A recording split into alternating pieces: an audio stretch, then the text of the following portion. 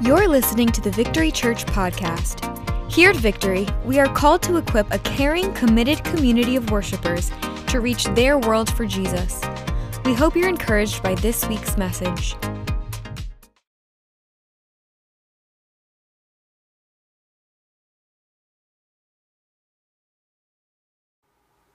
Glory! I know that sounds a little bit crazy, doesn't it? Especially with a southern accent. But the Apostle Paul writes often about the glory of God. And for Paul, glory was not something flaky, nor was glory just theological, theoretical, or internally spiritual. It is all those things, but for Paul, God's glory was a tangible experience. It was real, and it shaped his life. Let's read about that experience in Acts chapter 22.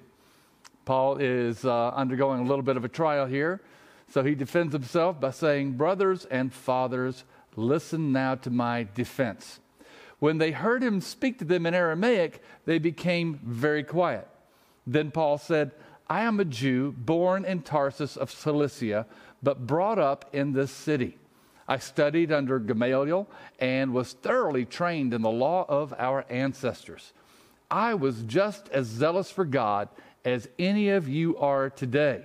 I persecuted the followers of this way, that is Christianity, to their death, arresting both men and women and throwing them into prison, as the high priest and all the council can themselves testify. I even obtained letters from them to their associates in Damascus and went there to bring these people as prisoners to Jerusalem to have them punished. About noon," here's the experience, "about noon, as I came near Damascus, suddenly a bright light from heaven flashed around me. I fell to the ground and heard a voice say to me, 'Saul, Saul, why do you persecute me?' 'Who are you, Lord?' I asked. 'I am Jesus of Nazareth, whom you are persecuting,' he replied. My companions saw the light, but they did not understand the voice of him who was speaking to me. 'What shall I do, Lord?' I asked. 'Get up,' the Lord said, 'and go into Damascus. There you will be told all that you have been assigned to do.' My companions led me by the hand into Damascus because the brilliance," and literally the word there in the Greek is the glory of the light, "had blinded me. A man named Ananias came to see me. He was a devout observer of the law and highly respected by all the Jews living there. He stood beside me and said, 'Brother Saul, receive your sight.' And at that very moment, I was able to see him. Then he said, 'The God of our ancestors has chosen you to know his will and to see the righteous one and to hear words from his mouth. You will be his witness to all people of what you have seen and heard. And now what are you waiting for? Get up, be baptized, and wash away your sins, calling on his name.'" For Paul, this very real, very visual experience of the glory of God changed his life. The glory of God is absolutely essential to God's nature. The nature of God is to be perfect, and God's perfection in all of his attributes is his glory. Tony Evans says God's glory is the sum total of his attributes in all their perfection. God's glory is intrinsic to his nature. To know God is to know his glory, and we can't know God apart from his glory.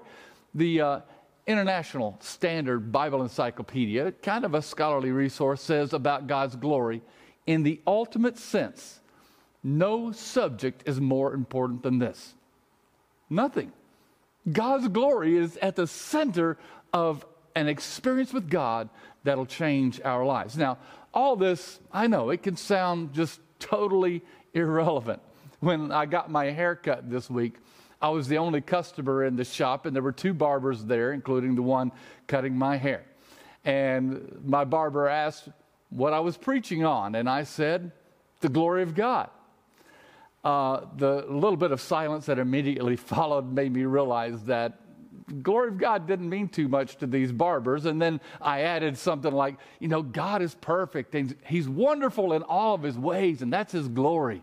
And that began a little bit more of a discussion, and that got us into the fact that there must be a God to have created this world the way it is. In fact, the barber was leading that discussion, and the two barbers together were pretty impassioned about this topic. That, you can tell just from looking at nature that there really is a God. And they just went on for at least 5 minutes without my having to say anything. They were excited about it. And it was so good that, in spite of the occasional language by one of the barbers in particular, I jokingly said they should join me in preaching this message. And hopefully they're watching this, because you inspired me to really see even better the connection of God's glory with what he shows us in the very nature of his creation. Psalm 19 verse 1 says, "The heavens are telling of the glory of God, and their expanse is declaring the work of his hands." The heavens declare God's glory. They're speaking right now. God's creation is the theater of his glory. It all exists to show God's glory. And those of us who know Jesus and have experienced God's presence, we should know that just that presence is God's glory. And we should be glory conscious. And that's more than just saying there's a God. It's saying there's a God who is perfect in all of his ways and who wants to know us. I want to encourage you during this sermon series to get more hungry for the glory of God, more desirous to really glimpse his glory, to see the glory of God in the face of Christ Jesus like you have never seen his glory before. Look at the example of Moses. Moses had tremendous experiences with the presence of God. Fire and lightning and smoke and all those things. But even after all that, Moses says to God, "Show me your glory." And God's reply to Moses was, "I will cause all my goodness to pass in front of you." And you can read that in Exodus 33, verse 19. God describes his glory as all my goodness. We want God's goodness. We were made for God's goodness. We were made for God's glory. And Moses asked for a visible manifestation of the glory of God, the same kind of manifestation that maybe changed Paul's life. And you know what God did? God gave it to him. He had to do so in a kind of measured way, because he said, "You can't see my face and live." But I believe that God, just as he showed his glory to Moses, will do that for you. Glory is manifest in all of creation. It's there. The knowledge of it ought to be universal, but it's not. And until then, until all of creation knows and acknowledges the glory of God, there are going to be different degrees of manifestation of God's glory, different degrees of awareness of God's glory. And we see that in the Bible. In the Bible, there are special times when there's this great manifestation of the glory of God, such as at the giving of the law, speaking of Moses, or at the dedication of the tabernacle, or later on at the dedication of the temple with Solomon. And then in the time of Christ, Jesus picked 3 to go with him up on the mountain of transfiguration and to see the glory where he just shone like the sun. And I believe that God wants to do this for you. And God wants us to experience his glory, and there are going to be different levels of manifestation. But I think we should expect to be more glory conscious. Just, God, help me to see your glory where it is there. We should be sensitive to the glory of God that's all around us. And while we see the glory all around us, the glory in creation, there's still this desire for more. We want to be like Moses. And I want to encourage you that, as with Moses, show me your glory. Let that be your heart's cry. Why not go for it the way Moses did? I mean, why not? If it's so life-changing, if it's so central to the nature of God, why not? Well, I'll tell you one reason that we don't is I think sometimes we just don't believe God's going to show himself to us in such a powerful way. That's for super spiritual people. And also, we know that every manifestation of the presence and glory of God isn't going to be spectacular. And we also know that we need to learn to see God's glory in the mundane, in the everyday, in the creation we see around us. So sometimes that tempers our expectation and we don't expect a great manifestation. But there's another reason I think that we don't expect to see the glory of God. Because, frankly, we just don't want to be weird. And, expecting a manifestation of God's glory, cloud and fire and smoke, that just seems weird. It seems far out. We don't know what to do. What would we do with it if it happened? Well, we would be in good company if we didn't know what to do with it. Peter, when he was with Jesus on the mountain of Transfiguration, wanted to build tabernacles on that mountain. And the Bible says that, hey, when Peter said that, he had no clue what he was talking about. He did not know what he was saying, and we probably wouldn't know what to do with it either. So, we just don't want to be weird. But let me say this. If you don't want to be weird, know this. And this is really key to not getting weird with this, to know why God shows us his glory. And God does not show his glory just to give us bragging rights. Now, I believe that, I can share a story of my experience with the glory of God, and I have a couple of good stories, and I could share that in a couple of different ways. One, I could share it with you in a way to encourage you to expect an experience of God's glory for yourself. And I think that's a legitimate way of sharing my story of seeing God's glory. Or I can share my story in a way to hopefully impress you with my very unique access to God, right? If I do that, I think I'm missing the mark. See, I hope that I'm simply encouraging you. Otherwise, when we try to use our spiritual experiences to impress people, whether we're talking about the glory or angels or anything else, folks, it just gets weird. Spirituality to impress somebody else is going to get weird. And I'm just not into weirdness. I don't want spiritual weirdness just for the sake of weirdness. A while back in a sermon, I mentioned my skepticism of some other people's spiritual experience. And I said in the message that if you tell me that you saw angels, and if you tell me that all the time, unless I know you and really trust in your spiritual experience, I'm probably going to think you're weird. Just to be honest, I'm skeptical. And that Sunday, when I said that, after church, a first-time guest came up to me and told me that she was offended because of my remarks. And she said, during the service, my daughter saw an angel standing next to you. Wow. I looked at her daughter there, probably about 20 years old, and said, you saw an angel? And the young lady, just looked at me and smiled and nodded, didn't say anything else. I apologized, but I have to admit, I was thinking this.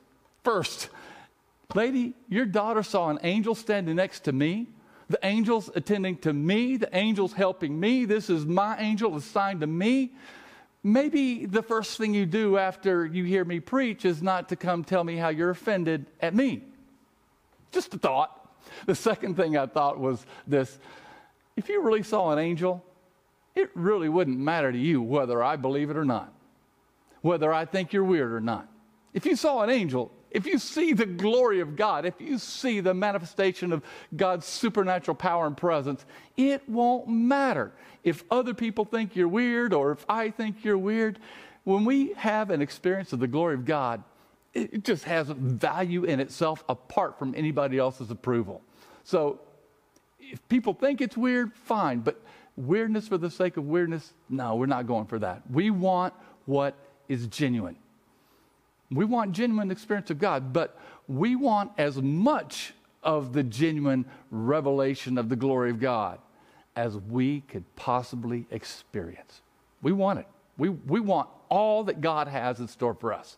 And we're not going to shut ourselves off.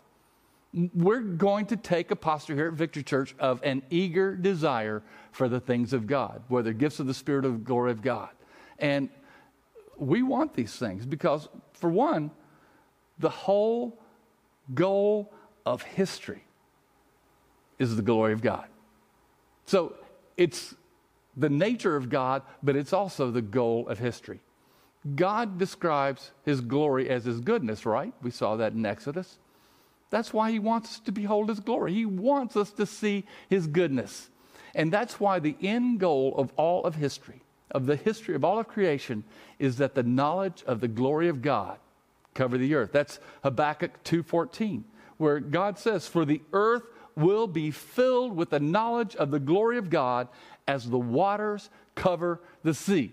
And I would say the waters cover the seas pretty completely. That's the end goal. It's not there yet, but all of creation is headed there. And God wants us to get our lives in line with that end goal.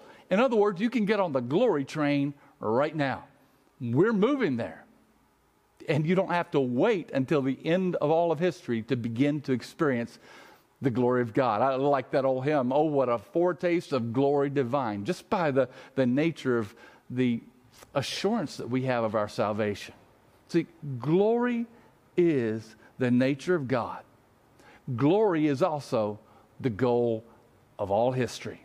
And the third point that I want to make about the glory of God is that it's important to us, and one indication of its importance is the fear of the enemy. Yeah, it's the nature of God. It is the goal of history, and God's glory is the fear of the enemy, especially your experience of the glory of God. The devil hates the prospect of your seeing the glory of God. And we're expecting to capture a glimpse of God's glory. Why? Because it's going to change our lives. And a glimpse of God's glory is going to change our lives for the better. And that's why the devil fights so hard to keep you from seeing the glory of God. Yeah. The devil wants to blind you to God's glory. He wants to blind people who don't yet know Jesus, because once your heart is captured by the glorious presence of God, nothing else in life, nothing else in creation will have quite the same appeal as the glory of God. Paul tells us in 2 Corinthians chapter 4, verse 4 and verse 6, "The God of this age has blinded the minds of unbelievers so they cannot see the light of the gospel that displays" what? "The glory of Christ, who is the image of God. For God, who said, 'Let light shine out of darkness,' made his light shine in our hearts to give us," what's he wanting to give us through this? "To give us the light of the knowledge of God's glory displayed in the face of Christ." We want the knowledge of God's glory in Jesus Christ. That's not something we wait until the end of history for. That is our present experience of Christ. And the devil wants to blind eyes to that. Now, the devil's not stupid. A lot of times we hear people make reference to the devil being stupid. He's crafty. He's cunning. He's not stupid. And there's a reason why the God of this age, the devil, blinds the eyes and the minds of unbelievers so they cannot see the light of the gospel of the glory of Christ. Look at what a vision of the glory of God did to Paul. Paul was one of Satan's most effective agents. Saul at the time, was persecuting the church to the point of death. And yet the glimpse of God's glory radically changed Paul's life to where he goes from being an agent of the devil to being one of the devil's biggest threats. And all it took was a glimpse of the glory of God. Man, the glory of God is something the devil doesn't want you to experience. And I think if the devil doesn't want you, if he's so intent on keeping you from seeing it, you ought to be all the more intent on seeing the glory of God more and more and more in your life. So, the glory of God is God's nature. It's the goal of humanity. It's the fear of it's the goal of history. It's the fear of the enemy, and it is the life of humanity. What's our condition apart from Christ? Yeah, we know. Apart from Christ, we're dead in sin. The Bible tells us that.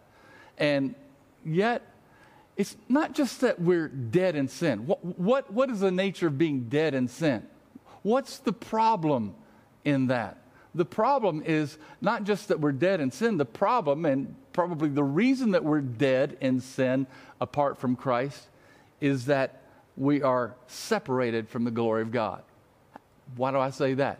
Romans 3:23 is very explicit. For all have sinned and fall short of the glory of God. What's the problem that's produced by our sin? We fall short of the glory of God. See, you were made for the glory. And when you are separated from that glory by sin, the result is death. But the great thing is that Christ, we see the glory of God in the face of Christ Jesus. We saw that in the Corinthian passage. And Christ restores to us the glory that we're intended to experience. And because of that, we become transformed by the glory of God. It's not just something that we see, it changes. It's not just an experience that now, because we've had this experience, I'm going to be different. No, it's something that works in us in such a way that the Christian life is summarized by Paul as a life that progresses from one level of glory to another. Your progression, your growth as a Christian is about going from one level of glory to another. Yeah. Right here on this earth. 2 Corinthians 3:17 and 18 says, Now the Lord is the Spirit, and where the Spirit of the Lord is, there is freedom. And we all who with unveiled faces contemplate the Lord's glory, or reflect the Lord's glory, you could say, legitimate translation there, are being transformed into his image with ever increasing glory, which comes from the Lord who is the Spirit. Some translations, instead of ever increasing glory, say from glory to glory, which is more literally parallel to the Greek. And I like that translation because I don't think Paul is trying to say that the Christian life is one of being on a straight path up to glory after glory after glory with no kind of setbacks in between.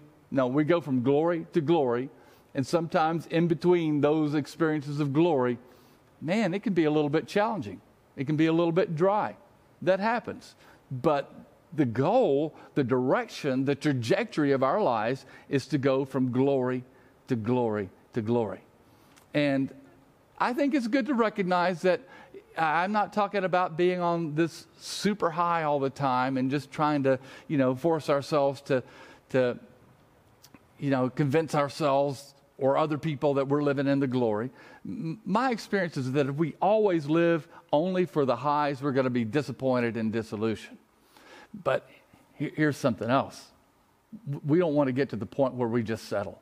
We can't settle for a limited experience. We can't settle for our past experience. You can't settle that we went from glory to glory and now we're done. No, we still go from glory to glory to glory.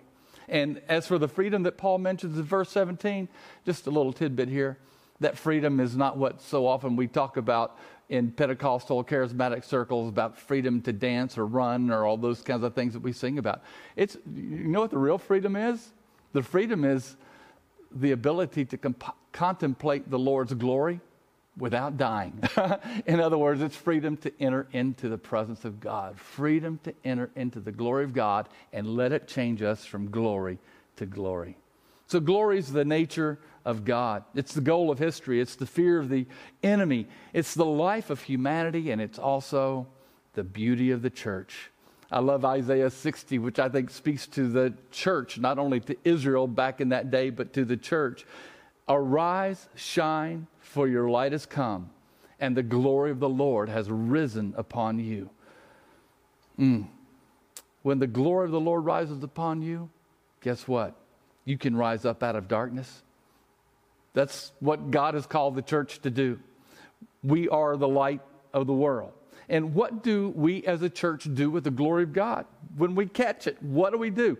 We unite around the glory of God as a powerful witness. John 17, verses 22 through 24 tell us this. This is Jesus' high priestly prayer. He says, I have given them, speaking of future generations who were going to believe in God, I have given them the glory that you gave me, that they may be one as we are one. That's God's desire, that we be one. Verse 23, I and them and you and me, so that they may be brought to complete unity. What does our unity do? Jesus says, then the world will know that you sent me. Jesus tells the Father, when the church is unified, the world will know that you sent me. The world will know that you sent me and have loved them even as you have loved me. What a testimony that our unity brings. And then he says, verse 24, Father, I want those you have given me to be with me where I am and to see my glory. The glory you have given me because you love me, before the creation of the world. Jesus wants us to see his glory. Why? Because out of that flows the life of the church. Out of that flows the witness of the church. That's the beauty that the people around us get to see. And I pray that during this message series that you really take the opportunity to press into the presence of God and for a greater revelation, manifestation of his glory. Because when we do that, it unites the church and gives us the best witness that we could possibly give this world. And in this divided and fractured world, I believe that we at Victory Church and other churches that we're working alongside of to glorify God in the greater Philadelphia area will be entering into the greatest experience of the glory of God that we could possibly imagine. Let's get ready for a great awakening. Let's get ready for revival. And as God pours out his glory, we get to become even more unified, and the people in our world get to see a witness of Jesus, who is the King of glory. Let's let him come in. Go for the glory of God. Go for it. Not only will your life not be the same, the world around us won't be the same either. You won't be the same if you'll receive Jesus Christ into your heart right now. He wants to show you at least a glimpse of his glory. Maybe it's not something that's super dramatic, but it will be a life-changing experience for you. And I want to lead you in a prayer right now to say yes to the presence of Jesus in your life, to salvation, to real life, to eternal life. Would you pray this with me? Just say, Heavenly Father, I thank you for your love. I believe Jesus died, he was raised from the dead, and he is Lord. Forgive me of my sins. Be the Lord of my life. Help me to live for you. Thank you for receiving me as your child. I'm yours, God, now and forever. The glory of God just came into your life. It did. And God's going to take you from glory to glory. Now, we want to help you with that journey, and we're going to have somebody come in just a second and share a little bit with you about some next steps that you can take. But I want to thank all of you for being with us today. And I want to encourage you, go for the glory of God. God has more for you, and you're not going to regret this pursuit. God bless you. We'll see you next time we're together. Thanks for listening to the Victory Church podcast. If this message inspired you, feel free to share it with your friends, family, and social media. And make sure to subscribe to hear future messages from Victory Church. If you'd like to support the mission of Victory, please visit getvictory.net/give. Thanks for listening and have a blessed day.